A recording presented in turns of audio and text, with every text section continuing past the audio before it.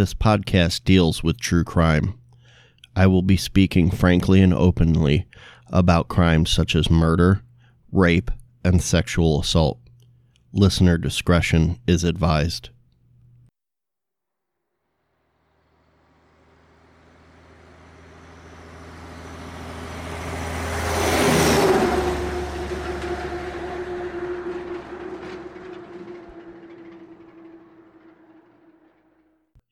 It is said that the best way to get away with murder is to kill someone that you have no connection to. It's when a victim can be traced back to you that you get caught. That is why serial killers are so hard to apprehend. Also, it is said that you shouldn't kill in the same area. Sticking to one geographic area makes killings more apparent. That is why serial killers who travel to kill are even harder to apprehend. So let's say that you were going to be a serial killer, and you wanted to stick to the rules of not killing anyone connected to you, and killing in the same geographic area. What would be the best way to accomplish this goal? Well, you would need to be able to travel freely and pick victims that would not be immediately missed. Also, you need someplace safe and secure to kill. What would be the best way to incorporate all of these criteria so that you could kill undetected? Well, some would say having my profession, a truck driver, would be ideal for making such a killer.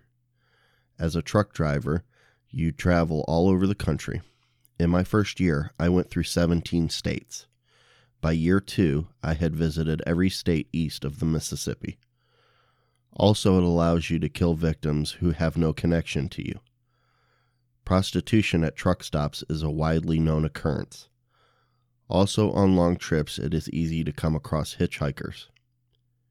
Having a secluded and safe place to kill is easy if you're a long-haul trucker who has a sleeper cab. Some of them can be as big as a small apartment. Needless to say, these facts have allowed for several serial killers to be truck drivers by trade, as well as the FBI to believe that there are several as yet unidentified serial killer truckers. In this episode, we will discuss one such serial killer, a man who over the course of 15 years was suspected of killing over 50 victims, who was only apprehended because of sheer luck. Tonight, on the True Crime Truckers podcast, I bring you the case of Robert Ben Rhodes, the truck stop killer.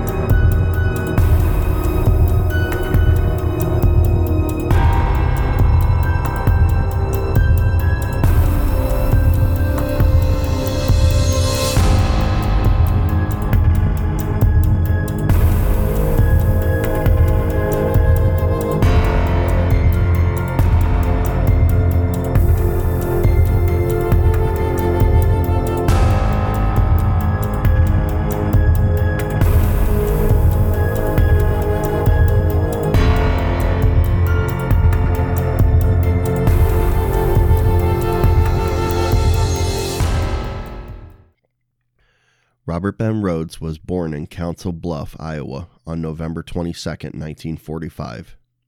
In the early years of his life, Rhodes was raised by his mother alone because his father was a soldier in the U.S. Army and was stationed in West Germany. Though his father returned from overseas duty when Robert was still a child attending elementary school, after his father was discharged from the military, he found work as a firefighter. Robert's early life was fairly normal, aside from unspecified social problems in his formative years. He was an active participant in the extracurricular activities of his attended schools and involved himself with gridiron football, wrestling, choir, and French club. Rhodes' criminal involvement in his high school years were only notable for an arrest at the age of 16 in 1961 for tampering with a vehicle, along with an arrest for publicly fighting at the age of 17 in 1962. After graduating Monticello High School in Monticello in 1964, he joined the Marine Corps. That same year, his father was arrested for molesting a 12-year-old girl and subsequently committed suicide while awaiting trial. A few years later, in 1967 or 1968, Rhodes was dishonorably discharged from the military for his involvement in a robbery. After his dishonorable discharge from the Marines sometime in late 1960s, he attended college but dropped out. He later attempted to join law enforcement agency, but was likely rejected for his past dishonorable discharge from the Marines. Throughout the 1970s and 80s, he was married 3 times, having a son with his first wife. For jobs and careers, he worked in stores, supermarkets, warehouses, and restaurants. Eventually, he became a long-haul trucker. His personal interests and hobbies included involving himself in BDSM scene during the 1980s. It was also during this decade that he allegedly verbally, physically, and sexually abused his third wife, Deborah Rhodes.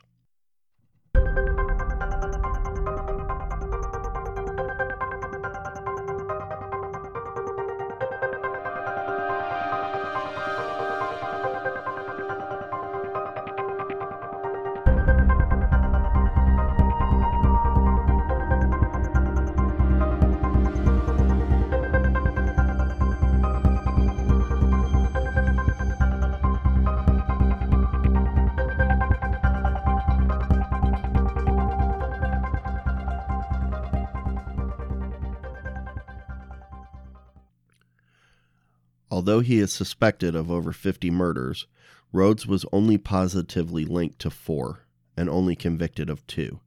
We will go over those murders since they are the ones we know about for sure.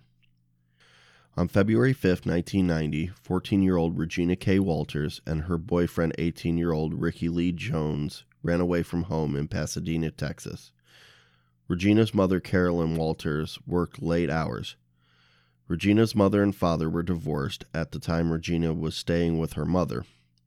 Her mother got home late in the evening on February 5th to find that Regina was not home and had left a note saying where she was. Carolyn called Regina's friends as well as her father, who was in Houston, none of which had seen or heard from Regina. Carolyn reported Regina as missing the next morning to the Pasadena, Texas police. She spoke with detectives from the juvenile section, providing the officers with a description of Regina as well as a photograph. Regina was about 5 foot tall, 95 pounds, and had long curly brown hair. Carolyn told the detectives that Regina had had an argument 2 days previous, and that Regina had a history of running away but always returned, although she had a feeling that this time was different. Several days passed, and Regina would normally call her mom when she would leave home and let her mother know that she was okay and that she was just out. She would be back when she was ready to come home, and she had not done that. Detectives learned that Ricky Lee Jones was wanted in connection with an auto theft ring and had initially believed that Ricky and Regina had fled to Mexico in order to escape arrest.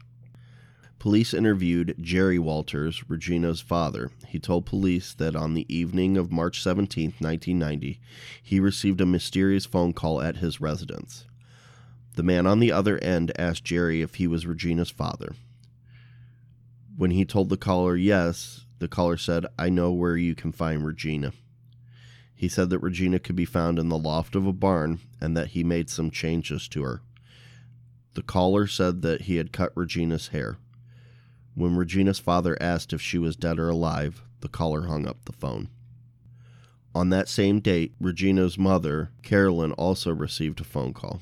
The caller asked Carolyn to meet him at 6:30 the next morning at a local convenience store and that he had information about Regina's disappearance.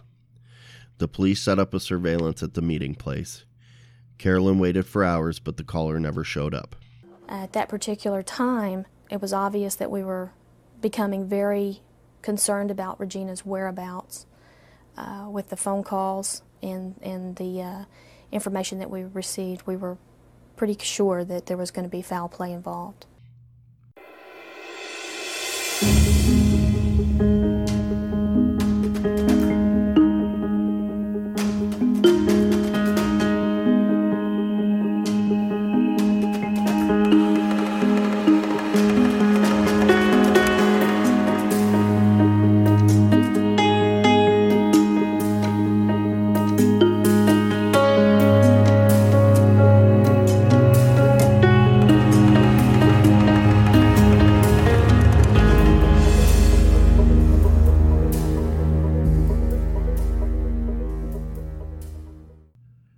In October of 1990, in Bonn, Illinois, a farmer was getting ready to burn down an abandoned barn on his property.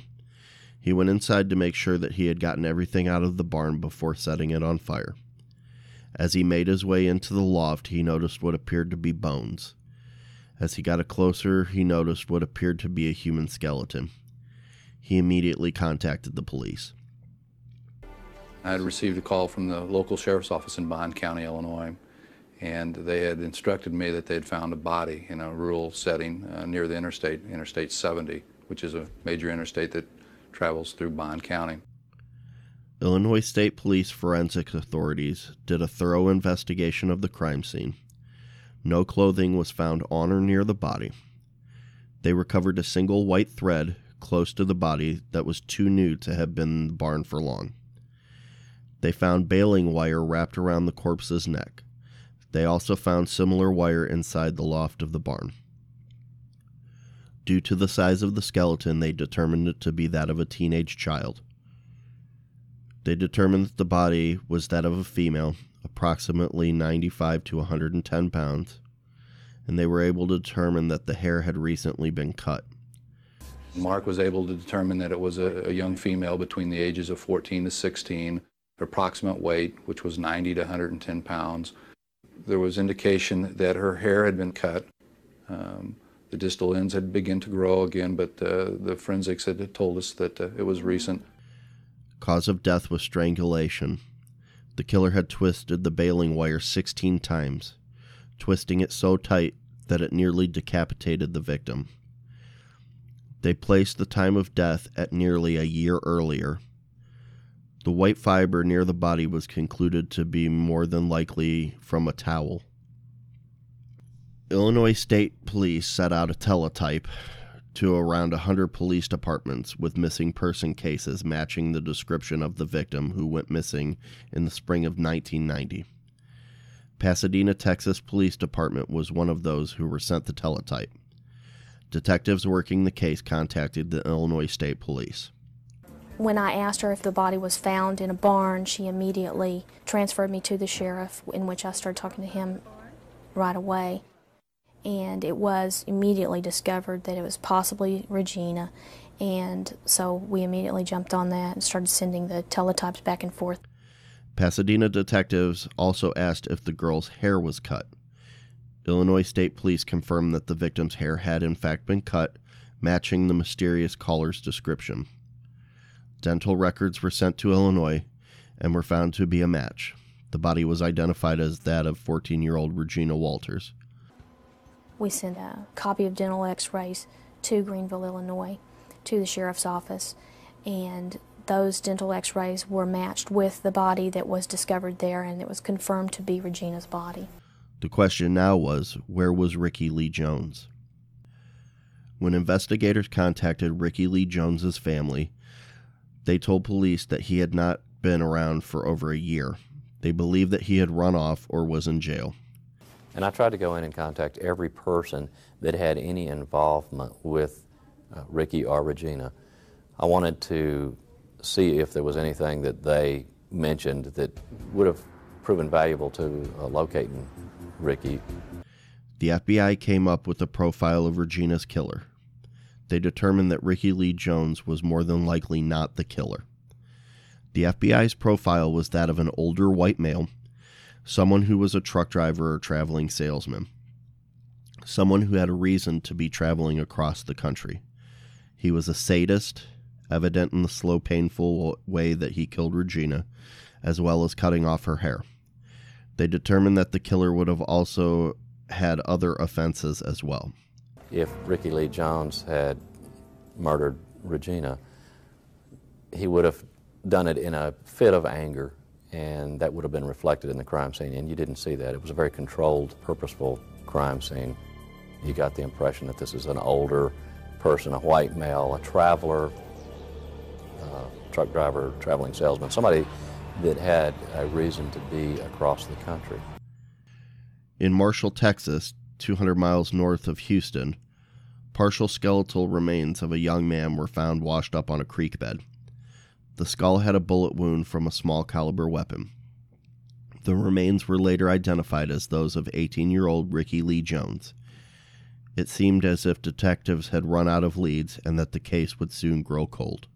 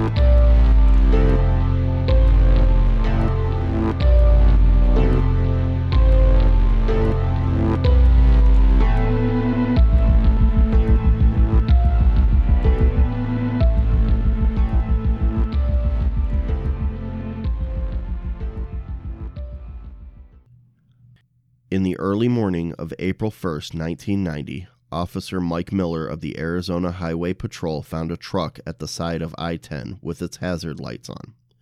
When he investigated inside the cab, he discovered a nude woman, handcuffed and screaming. There was also a male present who identified himself as Robert Ben Rhodes, the driver of the truck. And I asked him, I said, "What's going on?" And he said, "Nothing, officer, we're doing just fine." He said, "There's no problem. I've got a gun in my back pocket." And he motioned to his back pocket and then put his hands up on the side of his truck. This was kind of an unusual situation. And I could still hear the woman screaming on the inside of the truck. After failing to talk his way out of the situation, Rhodes was handcuffed and put in the back of the officer's squad car. Rhodes was arrested and charged with aggravated assault, sexual assault, and unlawful imprisonment. Inside Rhodes' truck, they found a suitcase with implements of torture and bondage, as well as a camera and several hairs that didn't match the woman that they found in the cab of his truck. Robert Rhodes had what I refer to as a rape kit in his truck. He had all kinds of paraphernalia. He had long sticks with clips on the end where he would draw and quarter his victims. He had whips. And just based on that, I knew Robert Rhodes was a predator. The 27-year-old female found in Rhodes' truck said that she had been picked up an hour earlier at a truck stop near Phoenix. When she had fallen asleep in the sleeper cab, Rhodes climbed back, assaulted her, and chained her to the wall. He told her that his nickname was quote-unquote whips and chains, and that he had been doing this for 15 years. Police photographed her injuries. She had told them that she tried to fight off her attacker and that she managed to bite him on his left shoulder. She agreed to press charges for assault and kidnapping. However, detectives believed that she may be a problematic witness. She would talk about this reality, this terrible assault that she endured, and then periodically she would revert back to a story about her traveling across the country to see the president. She told me she wanted to give the president a microchip, and she talked about the underground prison where no one escapes from. And all this time my heart was sinking because I needed Kathleen to tell a very lucid story about the horrible incident that happened to her. When police interviewed Rhodes, he claimed that the woman was quote-unquote crazy. He said that she was a quote-unquote lot lizard, a term truckers use for prostitutes. He claimed that the woman had solicited him, saying that she liked rough sex, although they never actually engaged in sex. He refused to give any information about what actually had occurred inside the sleeper cab of his truck. Police photographed the wound on Rhodes' left shoulder, which appeared to be a bite mark. Rhodes claimed that he had sustained the injury while loading up his truck. She told me she tried to bite his throat, but he moved and she bit him on the left upper shoulder. And we've got a photo of her bite mark, and her story completely corroborated, what happened in that sleeper cab. The fact that he had told the victim that he had been doing this for 15 years made Detective Rick Barnhart enter the profile into the NCIC to see if he could find any similar crimes. After further investigation, Barnhart was able to make a connection to a Houston case of kidnapping in which the victim had escaped. I was contacted by Sergeant Bomar. His was the case where the young lady escaped. I was fairly positive that Robert Rhodes was at least a serial rapist. I had suspicions that he might be a murderer. The 18-year-old victim was a drifter. When Rhodes was detained, the victim declined to press charges, feeling that she would not be believed despite extensive evidence. In her statement to police, she said that, quote, "I don't see any good in filing charges. It's just going to be my word against his. If there was any evidence, I would file charges and sue him," unquote. It was later asserted that she was fearful of Rhodes after enduring 2 weeks in his truck. In executing a search warrant for Rhodes' home, police found photos of a nude teenager, who was later identified as Walters, whose body was found in October of 1990. Also present were photos of Candace Walsh, whose body was also discovered that October. We know that serial rapists often keep souvenirs from their victims, whether it be a piece of clothing or a piece of jewelry or whatever. When we went in, we found bondage paraphernalia, we found chains, we found handcuffs, we found a rack that someone could be tied to. We found a lot of women's jewelry. Candace Walsh and her husband, Douglas Zaskowski, were hitchhiking in January of 1990 when Rhodes picked them up in his truck while on a long-haul journey. He immediately killed Zaskowski and dumped his body in Sutton County, Texas, where it was later found. He was not identified until 1992. Walsh he kept for over a week. During this time, he tortured and raped her multiple times before dumping her body in Millard County, Utah. In 1994, Rhodes was convicted of first-degree murder of Regina K. Walters and sentenced to life without parole at Menard Correctional Center in Chester, Illinois. He was extradited to Utah in 2005 to be tried for the deaths of Candace Walsh and Douglas Zaskowski.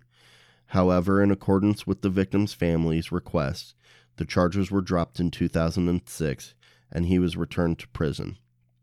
Rhodes later was extradited to Texas for the murders of Walter and Jones, where Rhodes, in exchange for dropping the death penalty, pled guilty to their deaths and received a second life sentence.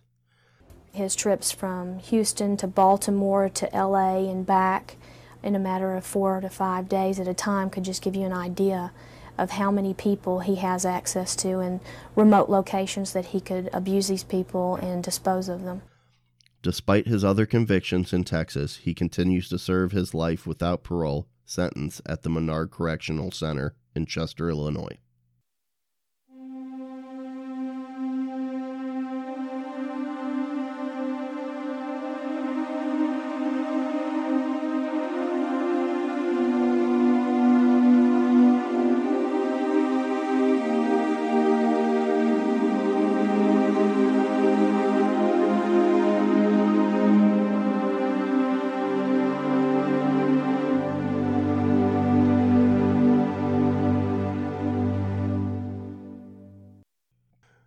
Robert Ben Rhodes is what is known as a sexually sadistic serial killer. Sexual sadism disorder is a condition of experiencing sexual arousal in response to the extreme pain, suffering, or humiliation of others. Several other terms have been used to describe the condition, and the condition may overlap with other conditions that involve inflicting pain. It is distinct from situations in which consenting individuals use mild or simulated pain or humiliation for sexual excitement. Although only ever linked to 4 murders and only being convicted of 2 murders, I think it is highly likely that he is responsible for many more murders. There are somewhere around 50 unsolved murders that Rhodes is a suspect in because of the MO of the crimes. Also, his profession of a long-haul truck driver allowed him to abduct from one state and murder and dispose of a victim in another state. While I am glad that Rhodes is behind bars, I don't believe that we will ever know how many victims he truly had during his reign of terror. You can contact me at truecrimetruckerspodcast@gmail.com or join the Facebook group at True Crime Truckers Podcast. You can now also follow me on Instagram at michael.pritt81. Thanks for listening. I will return in 2 weeks with another case to present. Until then, stay safe.